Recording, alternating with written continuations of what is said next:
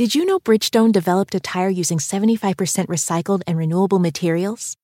Making a difference today for future generations. That's what really matters. Bridgestone, solutions for your journey. Visit whatreallymatters.com to learn more.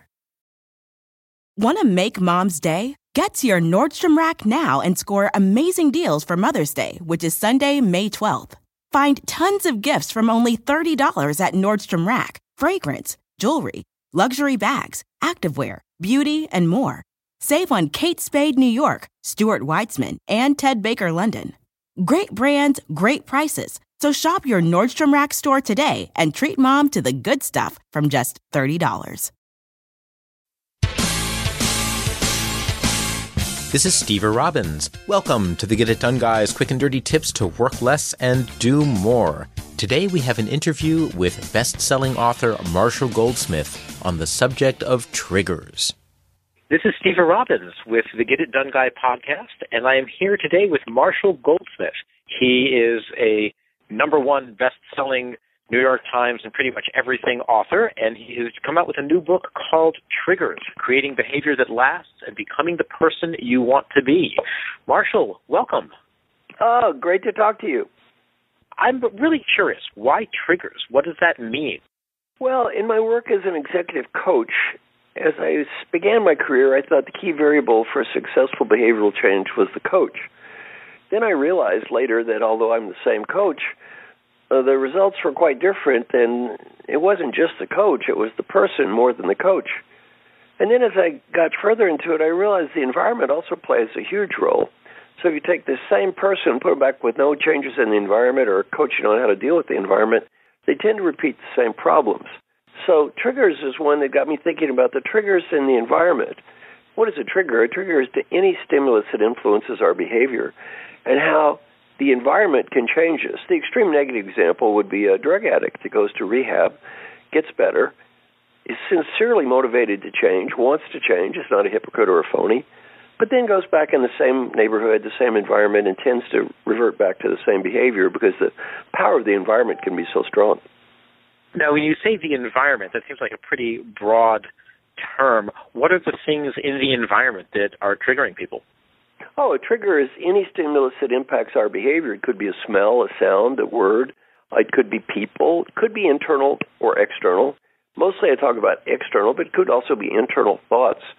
So a trigger is any stimulus out there that influences our behavior. For example, you might think I'm a really nice person. I don't yell and scream and swear at people. But then all of a sudden you're driving the car, somebody cuts in front of you, you get in a traffic jam, people are honking their horns. The next thing you know, you can turn into a maniac. Well, why? It's the environment that is created that ends up pushing you in a direction that you don't want to go. And I'm going to take us a little bit further because I'm pretty sure everyone who's listening to this who's ever driven a car has had that experience. There I am in a car. Someone cuts me off. My first instinct is to yell and scream at them and suddenly become an ogre. How do I deal with that as a trigger in terms of anticipating it, so maybe being able to avoid the trigger? Or is there a way that I can deactivate the trigger after it's triggered? What do I do about that? Well, one of the things that I talk about in the book is the typical model with a trigger is trigger leads to impulse, leads to behavior. And through a process of becoming aware of the typical triggers that influence us, we can get to trigger leads to impulse, leads to awareness, leads to choice, and then behavior. Because ultimately we have a choice if we become aware. If we don't become aware, it's just trigger, impulse, behavior. So it's learning to track our behavior every day. For example, why did I lose it today? Why did I scream today? Why did I say something inappropriate? Why did I make bad comments about people today? What was it in the environment that tended to trigger that? Then once we start becoming aware of how the environment is influencing us, then we can do a few things. One, we can avoid situations if we can that lead us in the wrong direction. If you want to give up drinking, don't hang around in bars. We can avoid situations that lead us in the wrong directions. Or if we have to be in the situations, then we can anticipate what problems might occur and then learn how to adjust so that, again, we become aware of what we're doing as opposed to just being totally driven by our environment. And a lot of our lives, we're just controlled by the environment. We're like zombies who go through life, and, we're sort of pushed and pulled in various directions by the stimulus around us. Now, how do I become aware of that? Is this something that on a moment-by-moment basis, should I carry a notepad with me? Is this something where I do post-mortems at the end of the day? And which, since you're using a zombie metaphor, post-mortem just might be appropriate. One of the things I highly recommend is called the daily question process. And in the daily question process, what I tell people is, I'm now going to teach all your listeners something that takes 2 minutes a day. It costs absolutely nothing. Will help them get better at almost anything. And then people are skeptical. They think, yeah, right, 2 minutes a day costs nothing. Help me get better at almost anything. I doubt it. I then add, half of you will quit within 2 weeks. And you will not quit because it does not work. You will quit because it does work. This is the daily question process. And the way that works is every day, get out an Excel spreadsheet. On one column, write a list of the important questions in your life. And then every day, and these could be friends, family, health, work, every day, every question has to be answered with a yes, no, or a number. 7 boxes across Monday, Tuesday, Wednesday, Thursday, Friday, Saturday, and Sunday. At the end of the week, the Excel spreadsheet will give you a report card outlining your behavior. So if you work for a big company, that report card at the end of the week might not be quite as pretty as that corporate value statement that's up on the wall. Because when you do this every day, you learn life is real easy to talk. It's just hard to live. And these questions would be things like, did I get upset at people today? Did I yell and scream when someone cut me off in traffic? Things like that? Well, let me give you some of mine. By the way, if your listeners like all my questions, send me an email, marshall@marshallgoldsmith.com. I'll send you all of them in an article about the process. But the key is write your own. I'll just share some of mine as by way of illustration. One of mine, for example, is how many times yesterday did you try to prove you were right when it was not worth it? Well, it's kind of hard for that old college professor not to be right all the time. How many angry or destructive comments did you make about people yesterday? How many minutes did you walk? How many push-ups did you do? How many sit-ups did you do? Did you say or do something nice to your wife, your son, your daughter, your son-in-law, grandkids? Just a bunch of questions about life. How many minutes did you write? Why? Because this way it keeps it in your head. And it really focuses us every day to really hone in on what's really important and how's my behavior lining up with what I say or my values. Am I becoming the person I want to be, or am I becoming the person that's just being created by the world around me? And the list of questions is a list of questions that we generate by asking ourselves, who do I want to be? And then what are the things in my life, what are the behaviors in my life, what are the things in my life that I do which would demonstrate that, and then that's what we track on a daily basis? Exactly right. Now, once we're tracking that, we now have information. So I'm tracking, and I think, how many times did I yell at someone who cut me off in traffic? And I noticed that number has gone down. At the beginning of the week, it was a 10, and now it's gone down to a 2 or a 1. What about something where I find the number staying the same? So how many times did I smoke a cigarette yesterday? Right. And you know what? Although I'm asking the question every day, what I'm discovering is that the answer is 5 every day. That's the key. Do you want to change? Yes, I want to change. Then I would keep tracking it every day, because by tracking it every day, you at least keep it in your mind and you're not into denial. If you don't track it, then what happens when we don't track things is we just get into denial. Now, why don't people do what I teach? I'm probably the only teacher your listeners have ever heard that's collected input from tens of thousands of people who have been to my courses, and I measure, do they do what I teach and do they get better? And what I learn is, shockingly, the people that do the stuff get better, and not surprisingly, people who do absolutely nothing, well, they stay the same. So why don't people do what I teach? Years ago, my biggest customer was Johnson & Johnson. I had the privilege of working with their top 2,000 leaders, all the way from the CEO down to number 2,000. At the end of my class, I were asked, are you going to do what Marshall just taught you? 98% of the leaders said yes. A year later, 70% had done something, and 30% absolutely zero, not even 1 minute. So I talked to people who did nothing and said, why'd you do nothing? Their answer had nothing to do with ethics, values, or integrity. I mean, they're good people. They won an award that year, most ethical company in the world. It had nothing to do with intelligence. They're smart people. The reason people did nothing had to do with a dream. It sounded like this.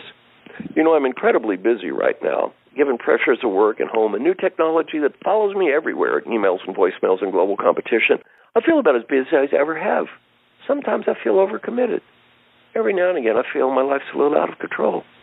But, you know, I'm working on some very unique and special challenges right now. I think the worst of this is going to be over 4 or 5 months. And after that, I'm going to take 2 or 3 weeks, get organized, spend some time with the family, and begin my new Healthy Life program, and it will not be crazy anymore. Now, how many of us have ever had a dream that vaguely resembles that dream? Pretty much. Even if you say that, I'm thinking, oh, I know that story. I've probably told that story a dozen times myself in the last 10 years. Of course. Well, what's nice about tracking it every day is you start realizing there's not going to be any 2 or 3 weeks. Sanity doesn't prevail.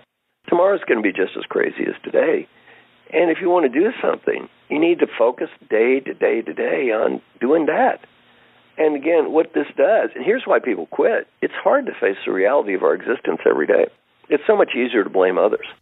Why are smart businesses graduating to NetSuite by Oracle? Because NetSuite eliminates the expense of multiple business systems by consolidating your operations together into one. NetSuite is the #1 cloud financial system, bringing accounting, financial management, inventory, and HR into one platform and one source of truth. NetSuite reduces IT costs because it lives in the cloud with no hardware required, so you can access it from anywhere. You cut the cost and headaches of maintaining multiple systems because you've got one unified business management suite. Bringing all your major business processes into one platform improves efficiency, slashing manual tasks and errors.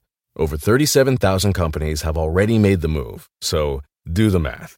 You'll see how you'll profit with NetSuite too. And now, by popular demand, NetSuite has extended its one-of-a-kind flexible financing program for a few more weeks. Just go to netsuite.com/podcast25 for more information. That's netsuite.com/podcast25. Hey, it's Rachel. If you're like me, then you love hearing from inspiring leaders, especially when it comes to the bold decisions they've made on their journey to success. That's why I recommend checking out the new season of Deep Purpose from Harvard Business School. Renowned business mind and HBS professor Ranjay Gulati sits down with executives from companies like Levi Strauss, Unilever, and Alaska Airlines to discuss the courageous business decisions they made and the impact they had. Don't miss out. Listen to Season 2 of Deep Purpose wherever you get your podcasts. And tell them I sent you. Okay, so blaming others also sounds like something here having to do with triggers and environment. Exactly. There I am. I'm in my car. Someone cuts me off. It's not that I am being triggered. It's that they're a jerk. I've done the tracking for a week. I realized that, let's use the traffic example, that I'm still doing this somewhat. You said avoiding situations and anticipating them are the two ways that I can deal with that once I become aware. First, you say, do I need to be in this traffic situation? If you do anyway, fine. Then before you even start, realize there's a high probability this could happen. Then what you learn to do is you become aware of it. Then when it happens, you breathe. And you realize you still have the same impulse, but you start thinking, wait a minute, I have a choice. Is this how I want to live my life? If it is, go ahead, yell and scream and act like an idiot. If it's not, you realize you don't have to do that. Well, just by becoming aware of the world around us and how it influences us, we can dramatically change our behavior. Because we realize I don't have to be a puppet. If someone else wants to be an ass, that's perfectly their choice. I don't have to become an ass myself just because they are. You said a second ago, you just used the word become a puppet. Mm-hmm. And what I'm realizing is when you talk about adding in that reflection piece between the trigger and the response that I have, the piece where I find some awareness and make a decision about what to do, that is implying that the control is within me to determine my reaction to the situation versus it being, the jerk who cut me off. Exactly. In your book, one of the things that was striking is you didn't talk about what the particular instrument was, but you related a story where you were talking with your daughter, and you were discussing how corporations can measure the engagement and the morale of employees. Right. And your daughter made an interesting observation which changed the way that you thought about the way that engagement happened and, in fact, forms 3 chapters of the book. Can you tell us about that? Well, a couple of things. First, almost everything in employee engagement is focused on what can the company do to engage me, and almost zero is focused on what you can do to engage yourself.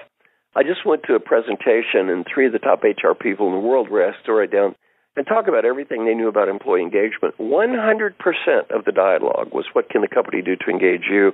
0% was what you can do to engage yourself. And by the way, this is not an exaggeration. It was 100 to 0.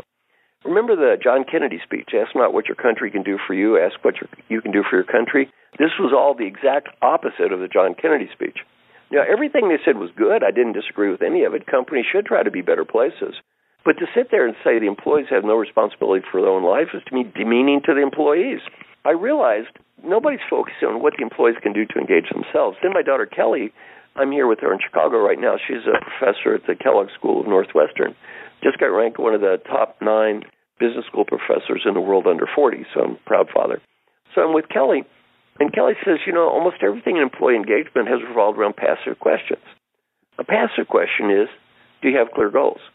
Do you have meaningful work? Or my all-time favorite, do you have a best friend at work?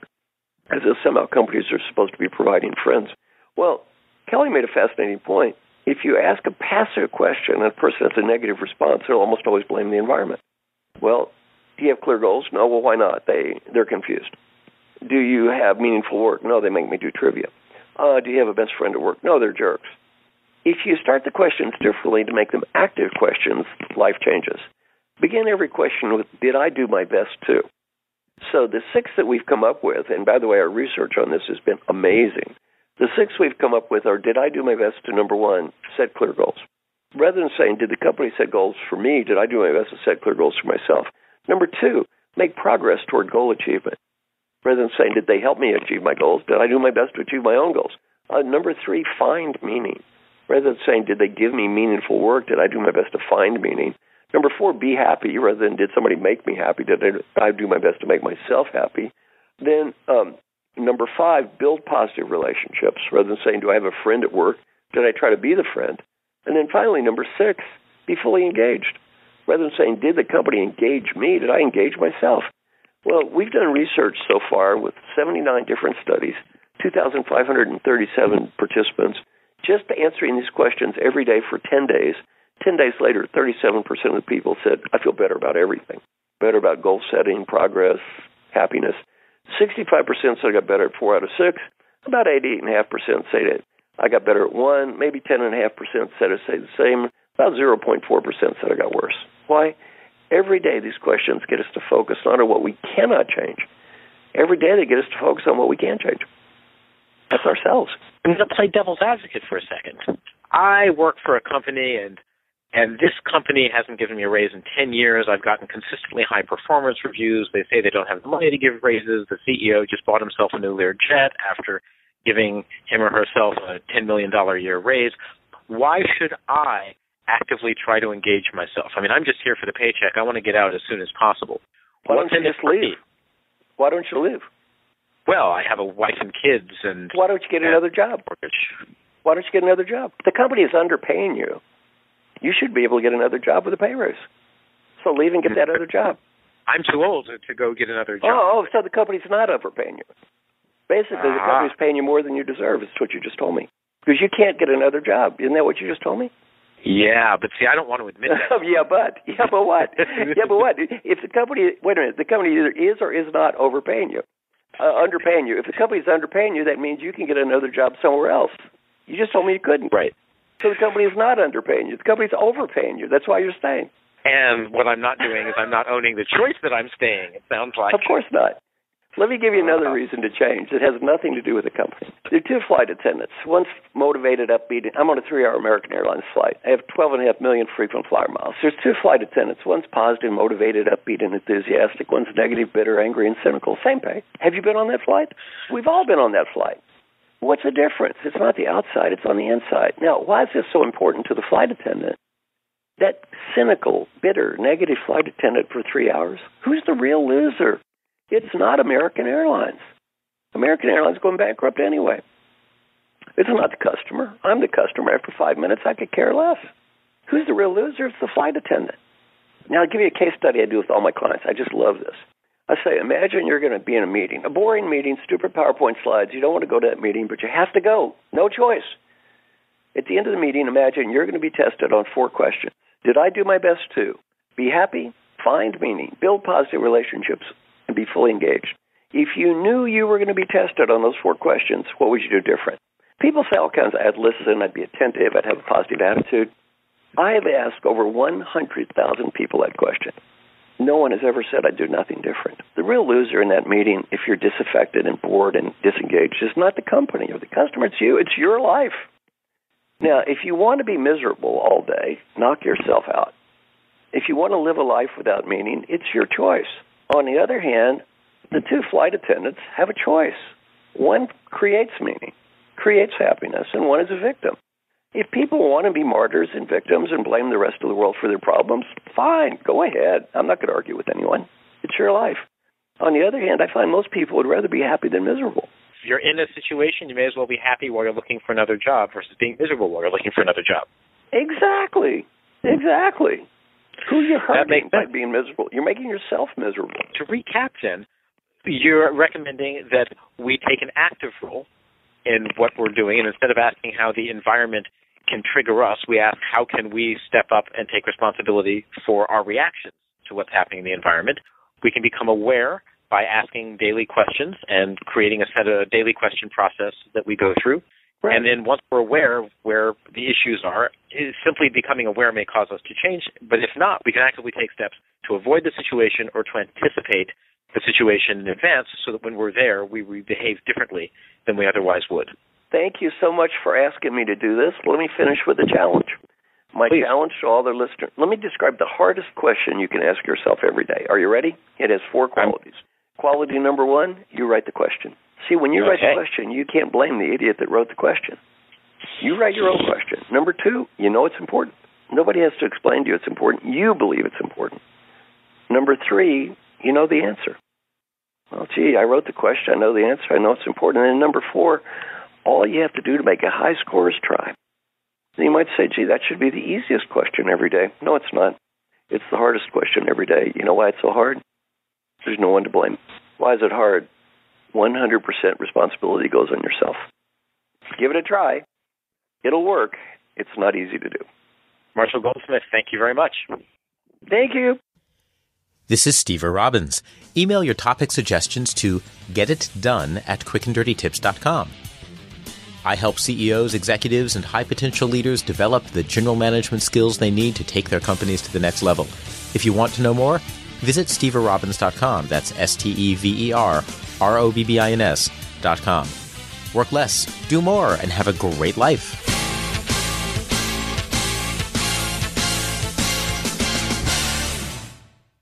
Why are smart businesses graduating to NetSuite by Oracle? Because NetSuite eliminates the expense of multiple business systems by consolidating your operations together into one. NetSuite is the #1 cloud financial system, bringing accounting, financial management, inventory, and HR into one platform and one source of truth. NetSuite reduces IT costs because it lives in the cloud with no hardware required, so you can access it from anywhere. You cut the cost and headaches of maintaining multiple systems because you've got one unified business management suite. Bringing all your major business processes into one platform improves efficiency, slashing manual tasks and errors. Over 37,000 companies have already made the move, so do the math. You'll see how you'll profit with NetSuite too. And now, by popular demand, NetSuite has extended its one-of-a-kind flexible financing program for a few more weeks. Just go to netsuite.com/podcast25 for more information. That's netsuite.com/podcast25.